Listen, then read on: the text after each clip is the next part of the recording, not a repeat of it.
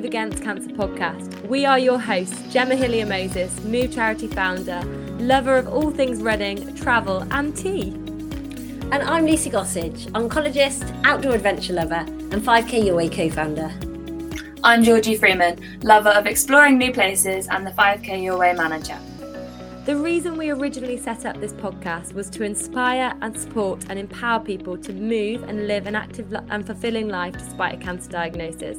In this podcast, we want to share the stories of ordinary people doing incredible things as they find their own way to move against cancer. Going through cancer treatment can feel incredibly isolating and lonely. There's so much behind every individual cancer journey, and so much of it is unseen and often unspoken. We want to explore the ways that our guests navigate their way through the unimaginable. And we hope that by doing this, we can provide you with some tips, some tools and some inspiration to make your journey that little bit easier. We'll cover every aspect of living with and after cancer, from physical and psychological well-being, identity, goal setting, mindset, staying active, grief and loss, family and friends, and so much more. We will make you laugh, but we also may make you cry. But we guarantee that you'll take something away from every single episode. So we do really hope that you enjoy listening. Hello, thank you so much for listening to the Move Against Cancer podcast. It's Lucy Gossage here, and I have had the utter privilege of chatting to someone who's become a very good friend of mine, Luke Grenfell-Shaw. Now, Luke and I were introduced to each other about 2 years ago through a friend of a friend. And the brief I got about Luke was that he had just finished treatment for stage 4 sarcoma. He was planning to cycle from Bristol to China on a tandem. And he wanted to fundraise for cancer charities that he believed in, one of which was 5K Your Way. Now, obviously, all of those things hit all of my buttons. And of course, I wanted to have a conversation with Luke. 5K Your Way at the time was very much in its infancy. And I remember having a conversation at work in between clinics. And I put the phone down and I just was blown away by Luke's zest for living, his passion to make the most out of every single opportunity, and his utter belief that he would be able to get to China despite his very recent diagnosis of stage 4 cancer. Since then, Luke and I have become really good friends. We met back in January 2020. Luke came to the Nottingham 5K Your Way group. He was at the time, he'd just started his journey to China, and he was doing a tour of some of the Teenage Cancer Trust units in the United Kingdom. He set off in January 2020, started making his way across Europe. And then obviously in March 2020, COVID hit. Luke ploughed on as long as he could, but ultimately he did have to come back to the UK for the majority of the summer. But typical Luke fashion, he didn't sit around moping. He found new ways to have adventures, one of which I was really privileged to share with him. So he joined me for a few days of an off-road cycle touring trip I was doing up to Scotland last summer. And we had some fun times, wild camping in places we probably shouldn't have been camping. And one particularly very, very wet, windy and wild day on the Yorkshire moors. Luke has, one of the other things that he did that summer, he set up a podcast. It's a brilliant podcast. It started up as a Facing Up podcast, and it's now morphed into the Bristol to Beijing podcast. It's worth a listen if you fancy hearing about his adventure from the horse's mouth himself. Now, much of Luke's story has been told before, and actually, if you're interested in hearing a little bit about Luke's diagnosis and what it was like for him to be going through his cancer treatment, I'm going to signpost you to the Inside Trishow podcast, which is run by Helen Murray, who runs the Move online virtual cancer rehab program. Helen is a far more experienced interviewee than I am. She did a brilliant interview with Luke back in January 2020. So I'm not going to rehash that. Helen and Luke had a conversation that was far better than any conversation that I could have. So I would signpost you towards that. So that's episode 11 of the Inside Trishow podcast. We talk a little bit about the here and now, what life is like for Luke 3 years down the line from his cancer diagnosis.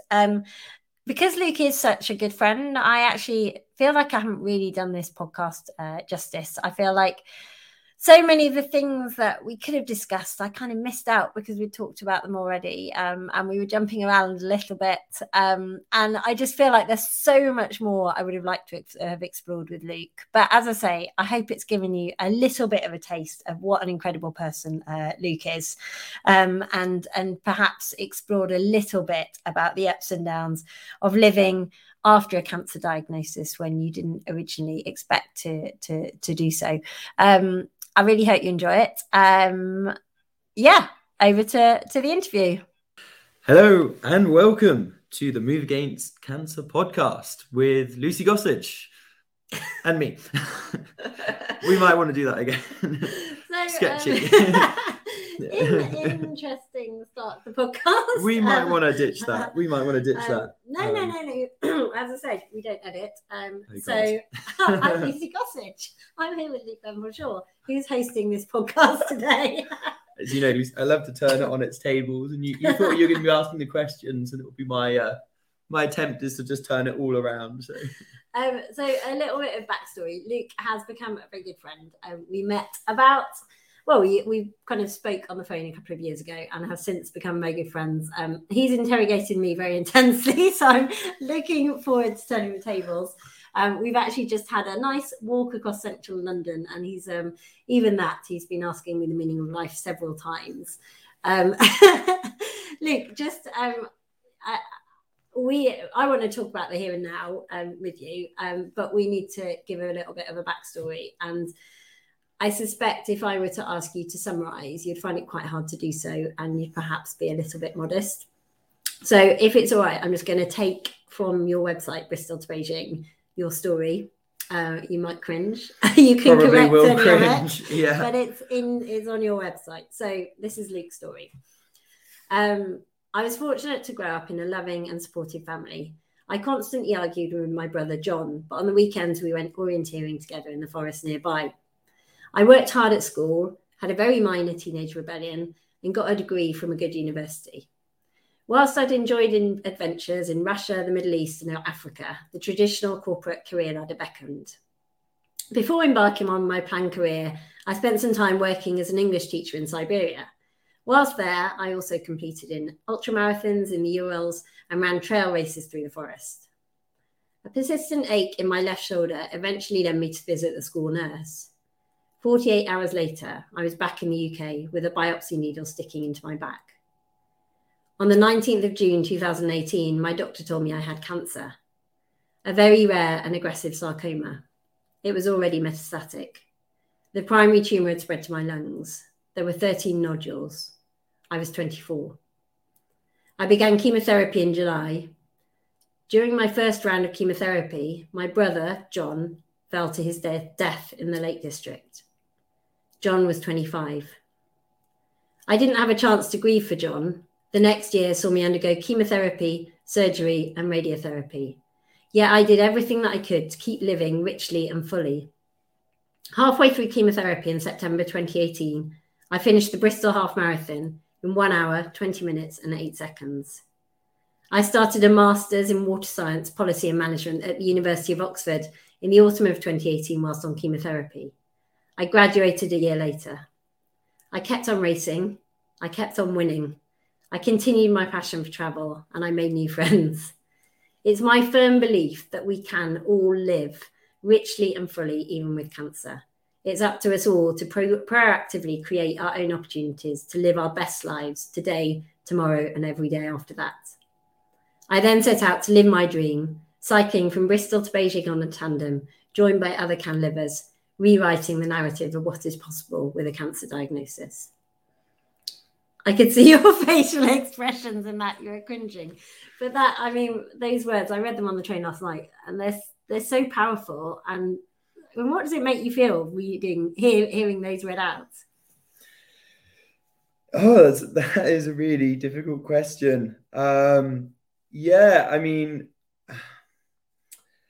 I think one of the things that comes across to me there is like that is a message that's designed to have an impact, I guess. Like it's designed to make people kind of look up and go, I should take note of what that person's done and maybe how they've done things. And like, I guess I just now see it as there's a lot more beyond that. And that's the kind of like the PR savvy, punchy, focused message that can, grab attention. And I guess there's just much more than that. But, you know, and it's also, I guess, this sort of like, it really plays down the difficulties and like the really rubbish moments. And it's kind of like, oh yeah, my brother died and then I went to Oxford, and it's like, yeah, that might make a great story, but it completely bypasses what happened in between and like where the difficult bits really were, I suppose. Mm-hmm.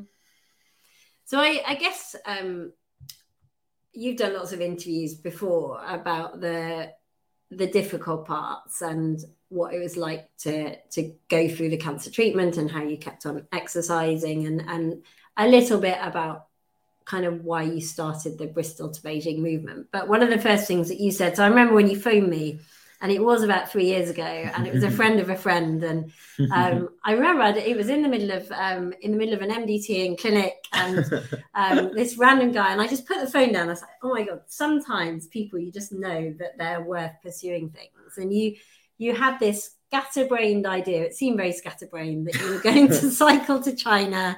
You'd only just finished your cancer treatment. You hadn't thought about how on earth you were ever going to get a scan, or, you know, my doctor had, well, how is this going to work? Like, what's going to happen if the cancer comes back, etc. But you'd coined this term, CanLiver, which I loved. So just talk about that phrase and what it means.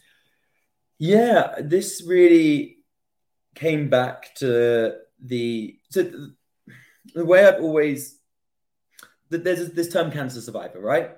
Which I really dislike because I feel it inaccurately portrays what it is like to have cancer. And what was a really powerful moment for me is there's this Imagine Dragons video on YouTube, and it's dedicated to a guy called Tyler. And he, you know, there's this video at the end of the song of him like headbanging in a mosh pit. He's got no hair and he's on chemotherapy. And I went and visited his website, and it talks about how he's 17 years old, he's diagnosed with a sarcoma. And like, you know, there's a blog post which says, you know, I'm now, you know, cancer free and I'm a cancer survivor, and, you know, everything's great. And then there's a postscript to it that's like, after 3 months later, Tyler died. And so this idea that somehow, you know, when you're a cancer survivor, you've won, you've beaten cancer, you're victorious, you're certain about your future. It was something that just absolutely didn't apply to me. I didn't feel it did. And it sort of belittles what it is to then live with the uncertainty of whether cancer comes back. And it belittles the day-to-day challenges of facing something which is really tiring and really taxing. And there's also this idea that if you survived, you've won. And the people who haven't survived, they somehow like not fought, in inverted commas, hard enough. And there's this like weird vocabulary that we use, particularly around cancer, you know, of like battles, winning, losing. They were brave, you know, and it's, am I allowed to swear on this? Mm-hmm. Yeah, it's bullshit. Like, it's absolute bullshit. Like, that some people somehow like, oh, they just didn't have the willpower, and so the chemotherapy didn't work. I mean, that's nonsense, you know. And like a large part of the reason I'm here is just because I was lucky. And everyone can like look at me now and go, oh, well, he's just a positive guy who cycled his way through treatment. And I really like to think that helped. And I'm sure it did help. But like, if the chemotherapy hadn't worked, it wouldn't have worked. And I could have done any amount of cycling and I wouldn't be here. So to bring it around to where CanLiver comes in, I wanted to have a different term that both sort of was realistic about what it is like to have cancer, and also sort of summed up the opportunities that you can have and the ability still to live a good life. And so for me, the term CanLiver is, you know, someone who lives with cancer, and on one side that is recognizing the challenges and the opportunities that come with a cancer diagnosis, whether that's going through treatment, whether that's like having to walk into a room of new people and everyone looks at your bald head and they kind of think something's going on, and you're like, well, do I tell them? Do I not tell them? I don't really want to have to tell people. So just like really day-to-day challenges, or like losing your hair, or getting really out of breath when you're trying to like walk because your blood cell count is down, or having your like back disintegrate from like radiotherapy, and like being in lectures and feeling like really disgusting because you can feel like really itchy on your back. This is when I had radiotherapy, and like going to the toilets, taking off a vest and just seeing it like covered in pus. So like there's some big challenges, and then there are uncertainties of like, okay, I'm so talking about myself right now, I'm still here, but I don't know how long I'm going to be here for. I don't know if the cancer will come back. Like that's a uncertainty that I have to deal with on a day-to-day basis, and it's going to be with me probably for a very long time, maybe forever. Okay, so that's like the kind of realism, the negative side of this term, what it is to live with cancer, to be a CanLiver. But on the other side, you can live with cancer. You can still do so much. You can live your dreams. You can have a rich and fulfilling life. And even with cancer, there is so much you can do to make the best of that situation, to try and put yourself in the best possible position to get through it. And regardless of whether you get through it or not, you've got the opportunity to make the most of the time that you do have. And to me, that's the really positive and uplifting part of what it is to be a CanLiver, that you have a choice still of how you react to it, and you can still fill your life full of things that are positive and meaningful and exciting. So I love that, and I just remember having that conversation with you. And 5K Your Way we'd only been going a year, I think, and we're just starting to grow. And I like this is what we're about. This is the terminology. That's the phrase that if I could encapsulate what we want to achieve, it's exactly that. It's being a CanLiver. I guess it's not always easy though when you have publicly put yourself out there, as that's what I mean. Are there times where you regret putting yourself in the public eye a little bit and kind of making your life based around cancer being so public? Generally not. Generally, I've been really happy at this point in my life to try and publicize and spread a message that you can live with cancer, and really be the person that I wanted to hear about when I was diagnosed. Because when I was diagnosed, I really, really wanted to see someone who had stage 4 cancer, who had gone on to like then live and do stuff, because it was like a hopeless situation. It really felt hopeless. Like you're basically told you've got a few months to live, maybe a couple of years. And, if the chemotherapy hadn't worked, I probably wouldn't have seen Christmas. So, apart from like Lance Armstrong, there wasn't really anyone, who had stage 4 cancer, and he had testicular cancer. That's very curable. Yeah. So I just didn't see anyone out there. And for me, that was a big motivation for sort of being public.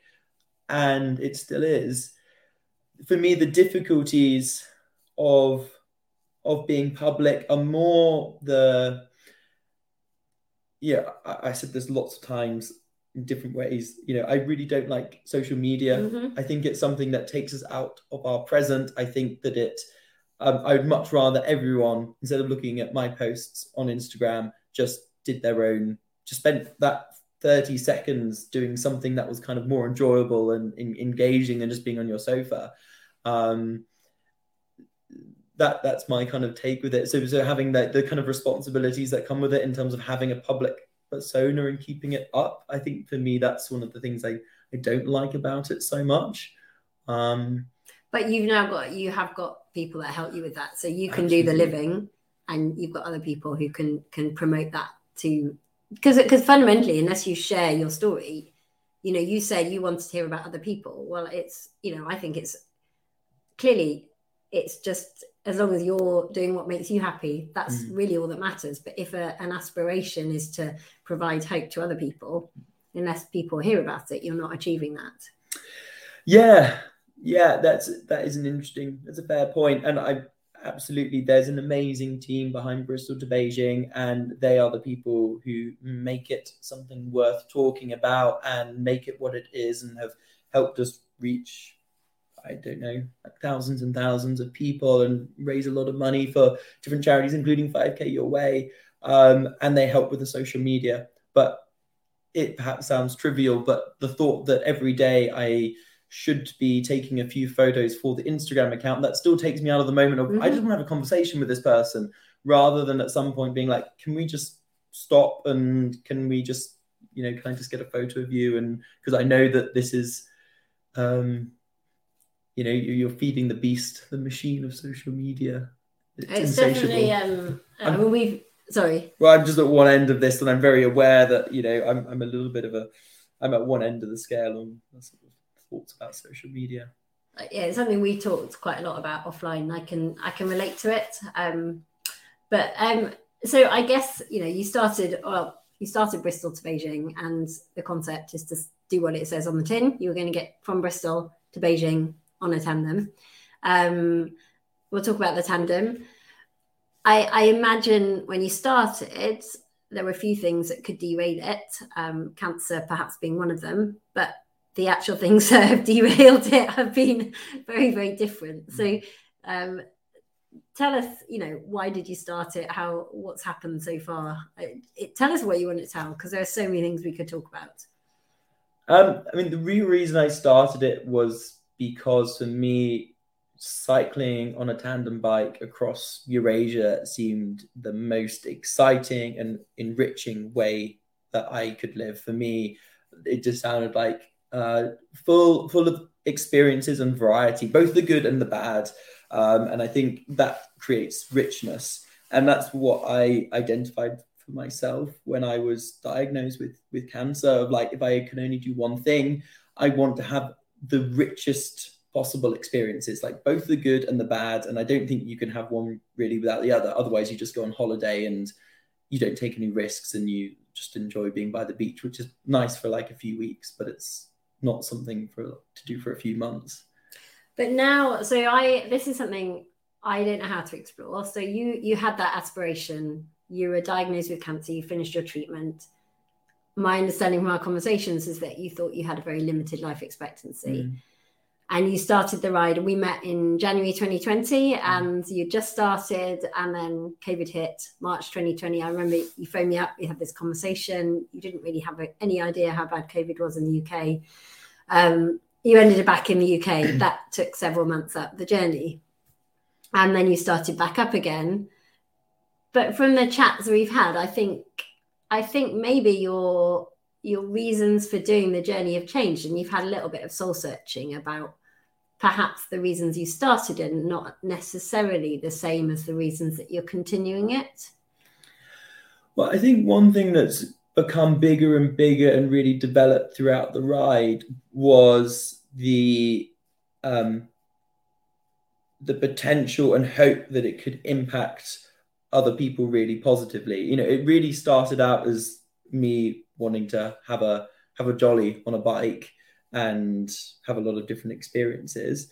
And I think as the ride has gone on, perhaps more and more, the hope that through meeting a lot of different people en route, like in hospitals or in orphanages or schools throughout Central Asia, through Turkey, in Moldova, and hopefully in future through like Pakistan and India, that it can have a real tangible positive impact. And I think that part of it has become stronger and stronger as a motivation, and hoping to have that impact. So I think that is a big thing. So is that why, because at the moment we're back in the UK, and it was a big decision whether you could, in inverted commas, break this expedition, because there was no reason you didn't have to come back. I don't know that you've answered fully why you're continuing. I I'm continuing because I'm still excited to be back on the road. That there are places ahead through Pakistan and India that I am really excited to see, and I feel that I haven't finished the journey either. Like, I set out for Beijing and I'm excited to see what happens along the way to get there. And I don't feel like I could just sort of stop the journey here right now and feel sort of content and happy that I'll start just writing a book here in the UK or getting involved in something else. They definitely feel like there are stones unturned as yet. So the reason I'm pushing on this is because you interviewed me once, and I finished a PhD, and you know I hated it. You're not hating your journey, but I was really struggling. You really pushed me on why I finished it. And okay, yeah. How much of it is that you've set up to do something, and you would see it as failure if you didn't get to Beijing? And how much is it that you actually really want to do it for yourself? And how much is it that you really want to share your message? And I guess whether that message has changed. Yeah. So, yeah, absolutely fair to sort of really challenge and drill down on this point. And I absolutely did the same like a year and a half ago to you. And it was really interesting as a conversation. And I think it's really interesting just to explore these things. What was I going to say? So this ride is one of the toughest things that I've done, and there are like many things that have left me exhausted, and like I've been at times really tired and like not sure if I'm doing a good job with it, and unsure if I can sustain the level of energy that's required, because a lot of the time I'm on show, I give a lot of myself when I'm doing presentations and talks, and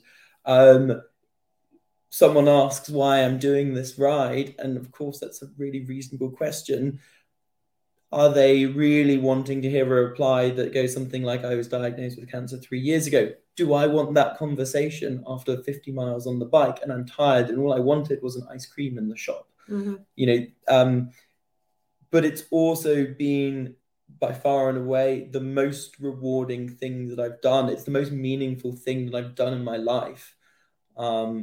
And so in terms of like an activity or a task, I think there are also relationships in my life that are incredibly important. And that's a big reason I came back, was because this was all about trying to live my life as richly and fully as possible. And actually relationships, friendships are a big part of that. And I wasn't putting time into them, as much time as I'd like, on the road via a Zoom link every so often. Would I think it's a failure to not get to Beijing? I think that's, let me answer this question. Like if at this point I was dreading going back out, if at this point I had no excitement in me to get back on the road, then I think it would be pretty clear that it wouldn't be a very good decision, or I'd be making that decision for the wrong reasons. I feel I should be getting back out on that bike to finish a journey, to inspire people or whatever. But actually, my message is living life as richly and fully as possible. And if I saw that I was going to do that through being in the UK, or being, I don't know, selling myself as a cancer rehab instructor or something like that, joining 5K Your Way, I think what you do, and this is absolutely awesome, and it's the charity that I would set up if I was to set up a charity, but you've done it for me, which is brilliant, so we can just support you. If I saw that as the most meaningful and rich way I could live my life being here in the UK, then I would stop. But I don't see it like that. And so I do want to continue, because there will be a lot of difficult times ahead, but I think it will be, it's something I'm still excited to do. And I still think it's going to be very rich and rewarding. Does that answer your question? Yeah, you can push further. I'm absolutely open to it. It kind of does. And I think that's, it's one of the things that I learned from doing a PhD, I did it for the wrong reasons. And I think that's taught me never to do something just because you can. And that was a pretty convincing answer. I guess something I quite like to delve into, and I don't really know how to ask. But when you started, this journey was all about living after stage 4 cancer or with stage 4 cancer. And the longer it goes since your diagnosis, you kind of alluded to it. It's exhausting talking about cancer the whole time. And I can imagine that perhaps there's a bit of you that wants to step away from that and actually just be Luke, who's cycling to live the most fulfilling life, take cancer out of the equation. How do you... So I don't know the ins and outs of this exactly. I guess I'm in remission right now. I know I'm incredibly lucky to have got this far, but I don't know. You probably know much better than I do what it means, in inverted commas, to have got 3 years down the line from like your last chemotherapy course. If in 3 years, if the cancer was going to return, it would have returned within 3 years. But as far as I'm concerned, it could... that, I've got a scan coming up in a week's time, and like we're going to remove this bit from the podcast if it's bad for news. And as far as I'm concerned, like every time I have a scan, I could get bad news. And that will turn this whole ride upside down. That'll turn my life upside down. At some point, you can't live your whole life in fear of getting bad news, and at some point you have to say, well, I've been around for a while. I'm probably going to be around for a bit longer, significant time longer. I think in my head, probably at the end of this ride, that will be a closing of a chapter. And I think it will also probably be somewhat a closing of a chapter of Luke defined by cancer. I still hope to write books and do talks about it and what I've gained, but I love having an identity when I'm just Luke, this random person that people don't know anything about. And you also, I think it's a very healthy thing to be as well. I think it's really unhealthy if people are like, oh, you cycled, you've had cancer, oh my God, you're the most interesting person I've met today. And it makes you a really lazy conversationalist because it's just very one-sided, as this conversation is a little bit right now. But I think it's really important everyone has a story to tell. Everyone does. And actually, they're all equally valid. I mean, you are one of the most fascinating and intriguing people I've met. And we have... No, you are. Take away the cancer. I wish I'd met you in many ways before, because I've actually found it really interesting getting to know you as a friend. Nothing to do with your cancer. We've just met because through a friend, and we've got similar goals. But I think, going off tangent, something I can never get my head around is how people do live with that uncertainty, and that scan coming up next week. At the moment we're waiting so many weeks to get scans reported, and I have a little bit of an inkling about how hard that is for patients. But how do you deal with that? Not knowing that your next however chunk of time will be defined by that scan. I mean, I can't control what that scan result contains, and it doesn't really generally help to kind of dwell on it unduly. And that's all very well and good to say, but like in practice, it's not something you can control very much. And I think definitely when it comes like close to the scan time, it is on my mind, and I get all sorts of, phantom niggles of, are my lungs a bit painful? Do I have back pain? Is my breathing okay? And thank goodness up to now, when I have had scan results, it's like, okay, that was me just sort of being overreacting a little bit. It's very, very weird. Those days are very odd because up to now, I've gone into a hospital room knowing that everything in my life could get turned upside down 15 minutes later, and all my plans will have to be uprooted, and my hope to cycle to Beijing will probably be out the window. But 15 minutes later, after this potentially huge build-up, your life continues as usual. And nothing has changed. But everything could have changed. And that's just part of what it is to be a CanLiver, I suppose. That's part of what it is to live with cancer. It's not a very pleasant thing, but it's better to be alive and have that than not be alive at all.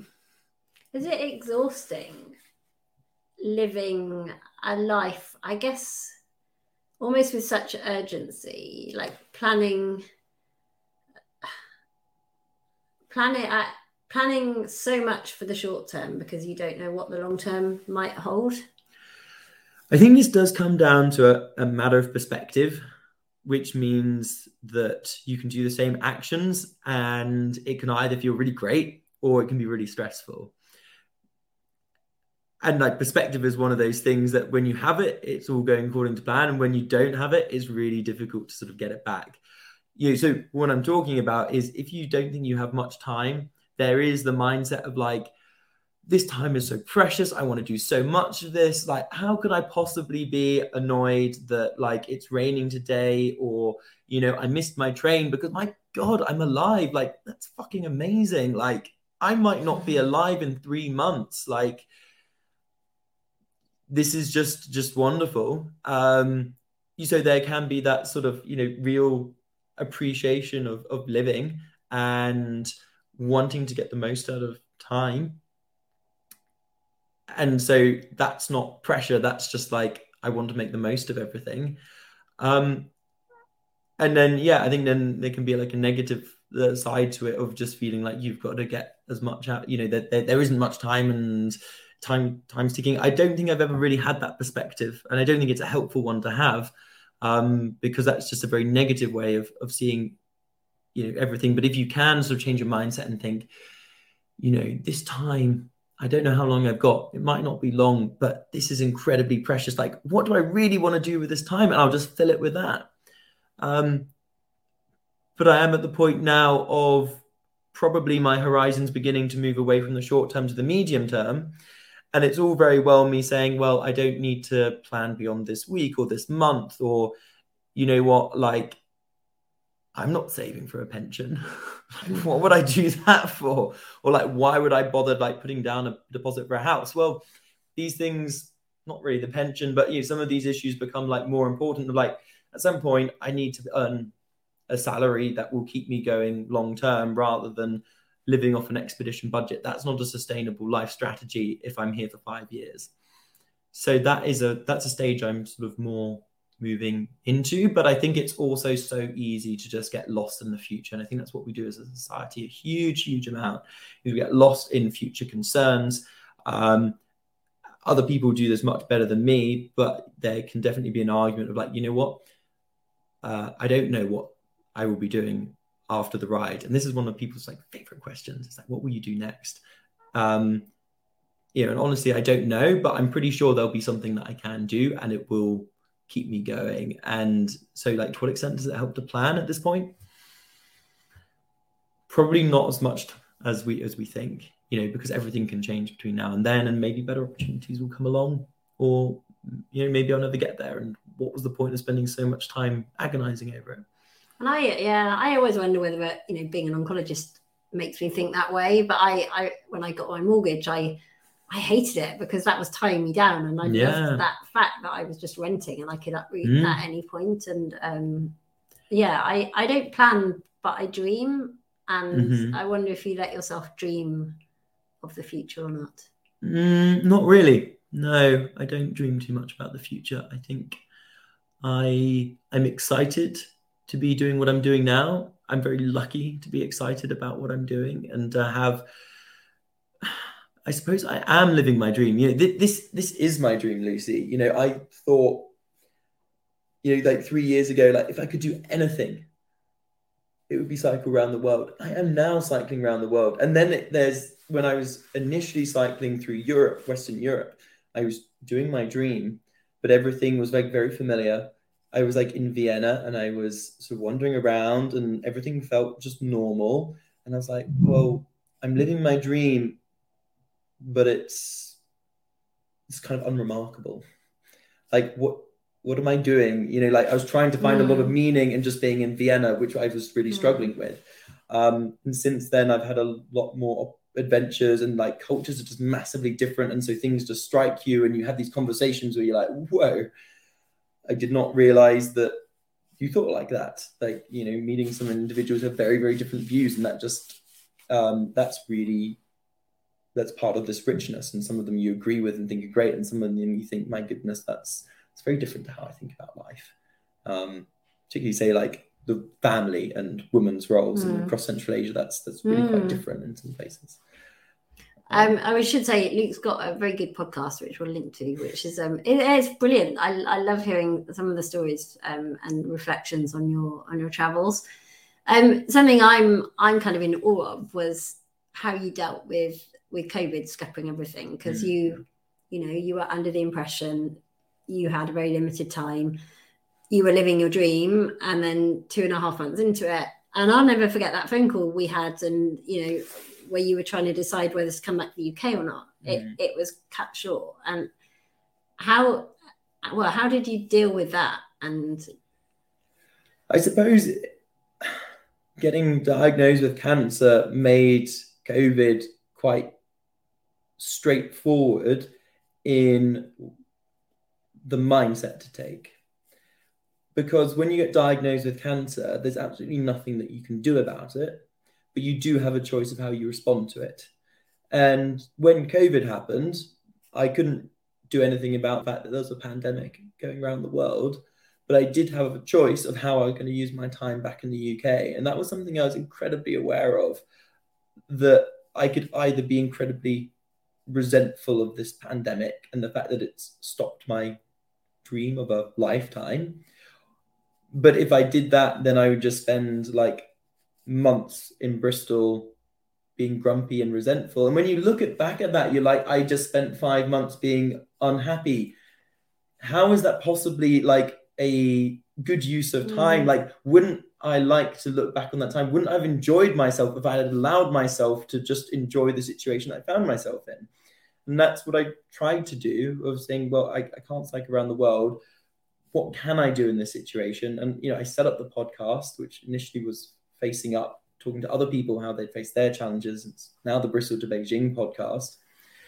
But what can I do in this situation? And that was the podcast that was writing, that was going on, like running adventures with a bivy bag and, sleeping in bushes, and something I'd never done before. So there were still opportunities for doing different things and for growth. And I think the most important part of this is that everyone is able to do that no matter what situation they're in. Sure, it won't necessarily be a huge change, but whatever situation you find yourself in, there will be things that you can do to improve your life in that situation. And like, why wouldn't you? But I think we've all got that choice. I agree, but I think it can be also quite exhausting. Like, do you ever... So it is not a parallel at all, but, I was very aware last year when at the end of the summer that I was doing all these crazy things at weekends, very aware that COVID was brewing, and it was highly likely that we were going to get locked down again. And, every weekend I'd take myself off on some kind of adventure. And I got to, middle of September, and a bit of me was thinking, God, I just want to have a weekend where I do nothing and I read a book on the sofa. Do you ever let yourself just stop and not do anything useful, not do anything that's amazing, and just be, because that's what you want to do? I would say I do, yeah. But I drink a lot of coffee. I spend a lot of time just reading books. Like, if anything, I have the insecurity, and maybe this sounds ridiculous, but like I have the insecurity, and I definitely am aware of this, of like, thinking like, if I work like a proper 9-to-5 schedule, like say I'm back in the UK, I could work a proper 9-to-5 schedule. Like, how much could I get done? Whereas in reality, probably right now, I'm putting in 4-5 hours effective working time in a day and enjoying myself beyond it. So actually, there's a mix. Yeah, I do get that time off, and then I'm also kind of like, how can I do more with my time? Did you give yourself the time off? Did you actually take a weekend to do nothing? No, I didn't, and it was a relief when lockdown came. And I you know, I'm guilty of it now. And I said the other day, do you know, I actually wouldn't mind if someone said, you have a month where you can just see friends outside and you can't socialize, because it would allow me to step back a little bit. But I don't think that's necessarily a healthy way of being. But I think this is where like taking a long-term perspective into these things is really important. Of like, what is, if the aim is to have a great life, let's say living richly and fully, if you're then verging towards burnout, which is kind of what it sounds like, that's no longer living richly and fully, right? You might think it is because you tell yourself that you really love cycling and running, which I know you do, but you might not actually, it's a balance. Ultimately, no one probably wants to like run and cycle for 10 hours every single day at one extreme. So where is that, maybe at some point it's like, yes, you love these things, but you might actually not love them like 10 weekends on the row and 10 weekends on the trot. And so is your life richer and more fulfilling if you actually take, one weekend in every month to just, I guess what I'm trying to get at is the lockdown coming is the only time that I've ever in my life had that feeling of urgency of, you don't know what's around the corner. This might all get taken away. Right. Next weekend you might not be able to. Okay, yeah. And it's nothing like cancer, but I imagine perhaps in some tiny way it's like that, living from from scan to scan. You don't know what next week or whenever your next scan. And I just wondered if that is exhausting, living like that, or whether you even let yourself think like that or not.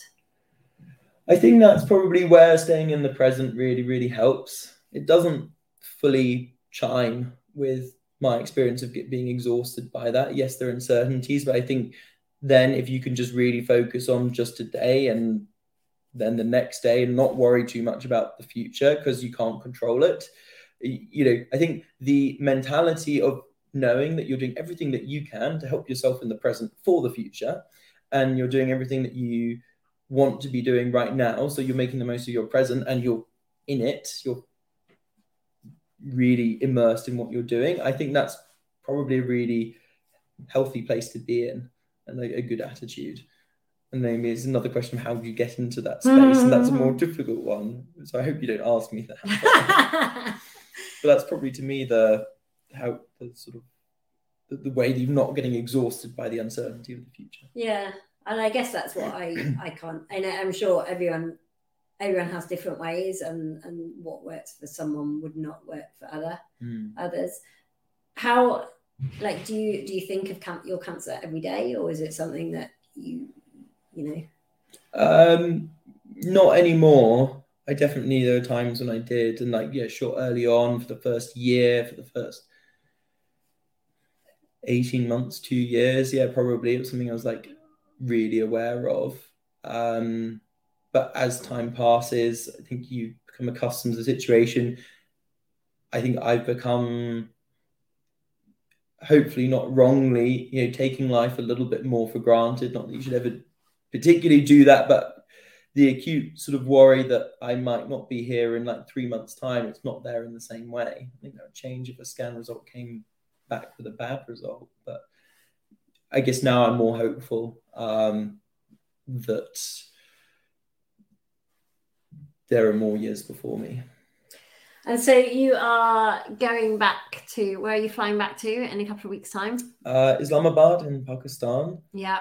And I had to skip out Afghanistan. So I got to the border with obvious reasons. Indeed, yeah. So I got to the border with Afghanistan. I was in Tajikistan.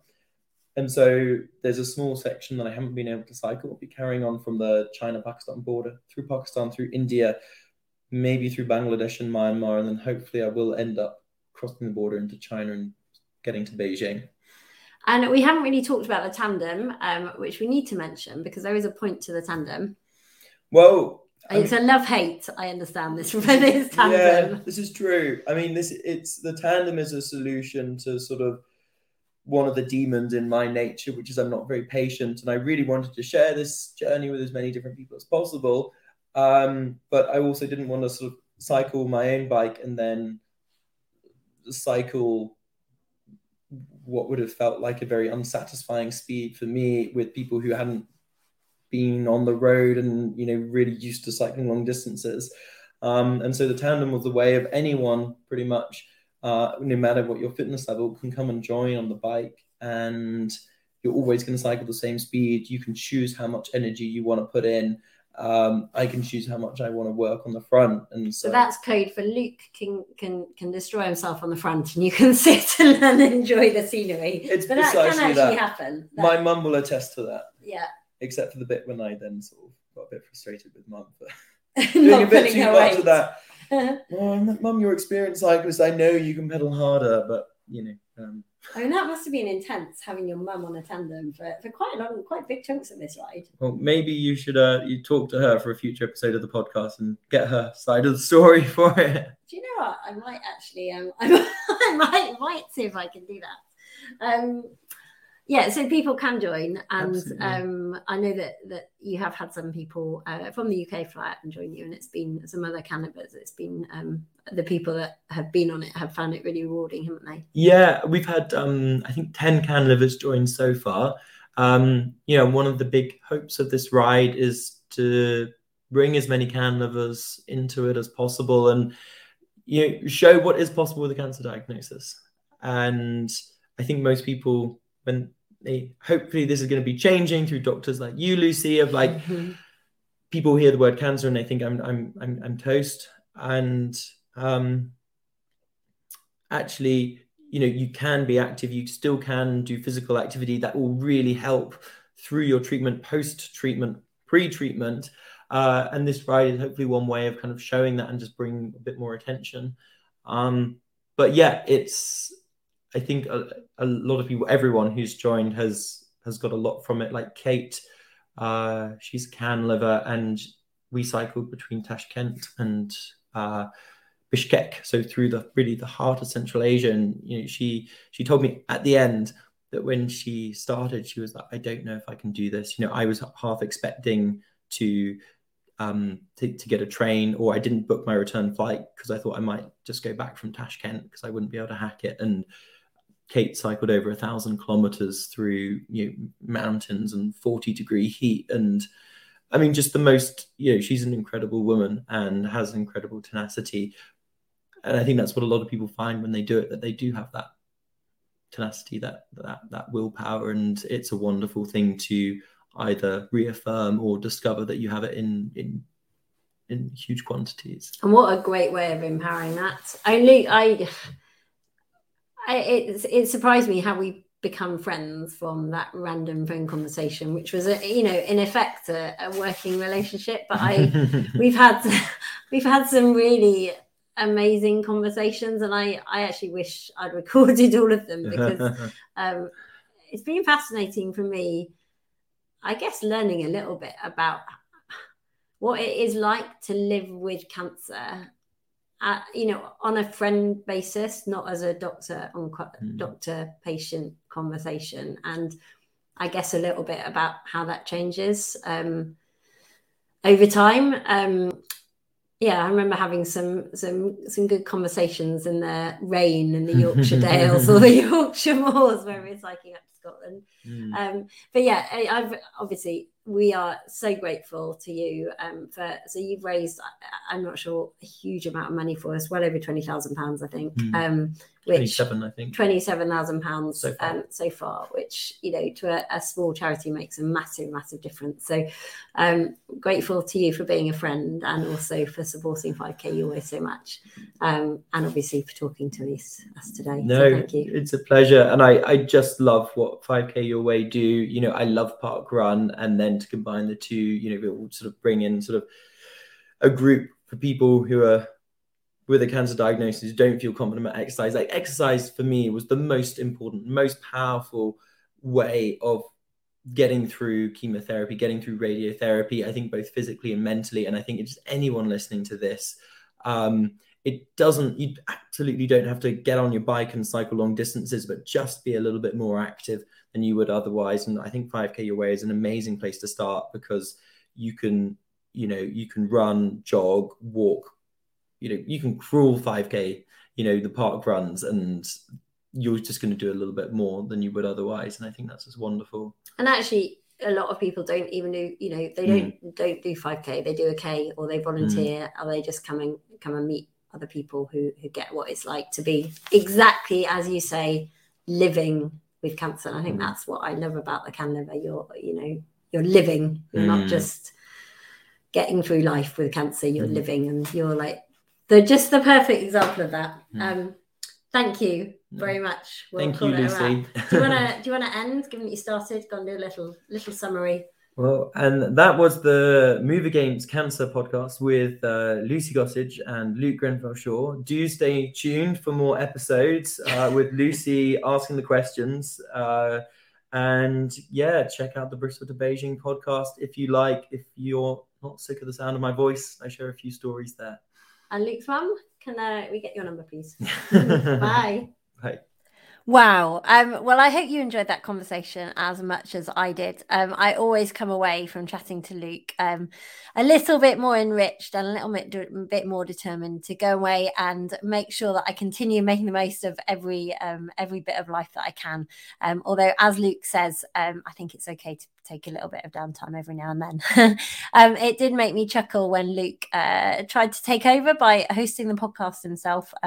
He actually interviewed me about 18 months ago for the Facing Up podcast, and I've done a fair few interviews over the times, and the one I had with Luke was certainly one of the most challenging, so it was quite nice to be able to turn the tables.